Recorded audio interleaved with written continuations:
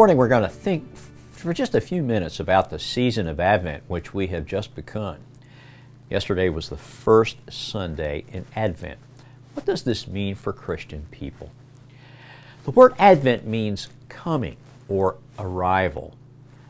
In the time of the New Testament, the time of Jesus, it was a word that was often associated with the arrival and the appearance of a king, of a ruler, of someone of great significance.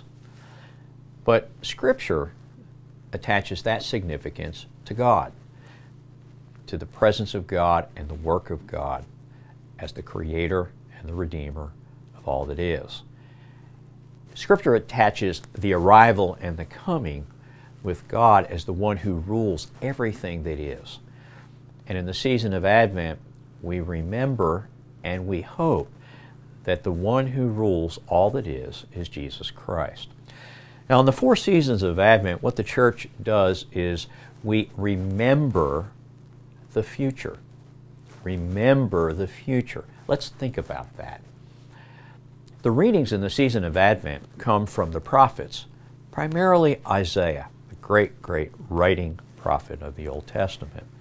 And they look forward to what God has promised to establish His kingdom, a kingdom that would be characterized by righteousness and justice and mercy and love, and would bring about peace, the ordering of the whole creation according to God's good purpose. So in Advent, we read the Old Testament and it looks forward. At the same time, we remember that what the prophets promised has truly and actually happened in Jesus Christ. That surprisingly, in the form of a baby,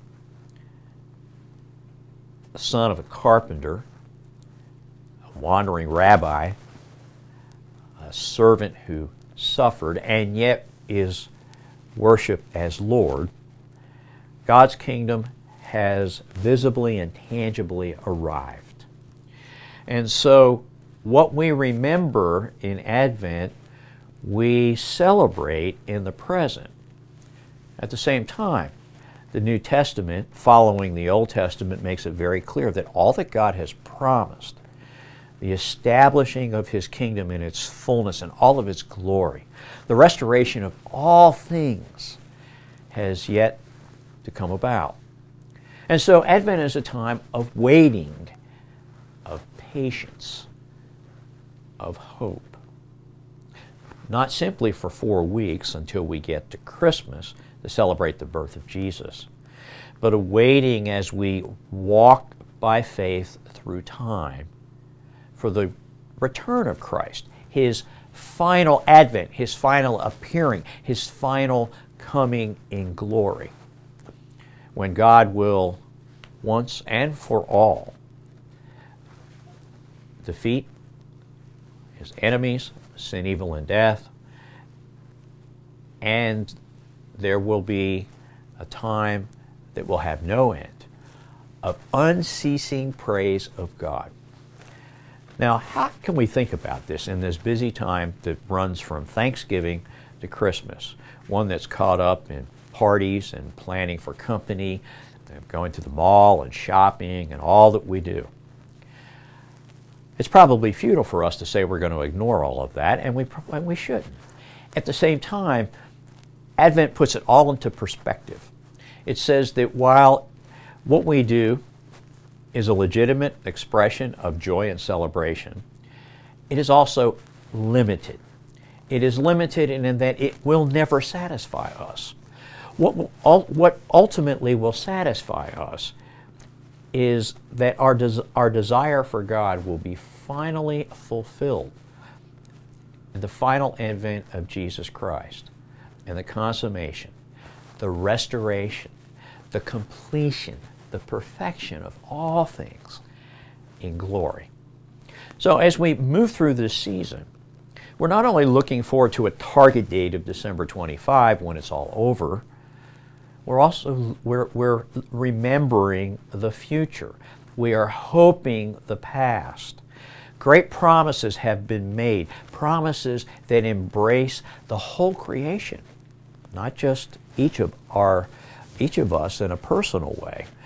What God is up to is much bigger, is much larger and grander and glorious than the salvation of individuals. What God has promised to do is deeply personal. It involves each of us. The coming of Jesus Christ assures us of that. God came to us in a person. At the same time, His ministry, which is the fullness of the Old Testament prophets and their promises, made it very clear that the work of God and His rule extends beyond the personal and touches every aspect of life. It's for this reason that the season of Advent traditionally has been a penitential season, something like the season of Lent. And again, this may sound strange to us. We're not accustomed to thinking this way. But if we think about Advent in terms of the first coming of Christ and the final coming of Christ, I think we'd all have to acknowledge that as we are still on our way, there is much that we do not know. There is much that we have failed to do. There is much that we have done that does not fit. It's not faithful to or appropriate for the end that God has promised. We have sin to confess.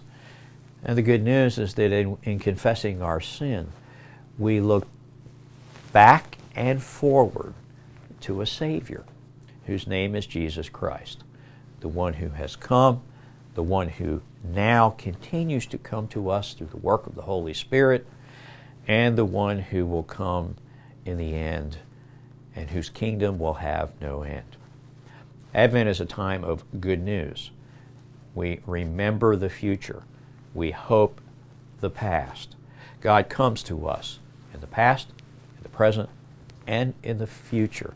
Our whole life is part of a much larger, grander story of God and the world. And for that, we have reason to rejoice.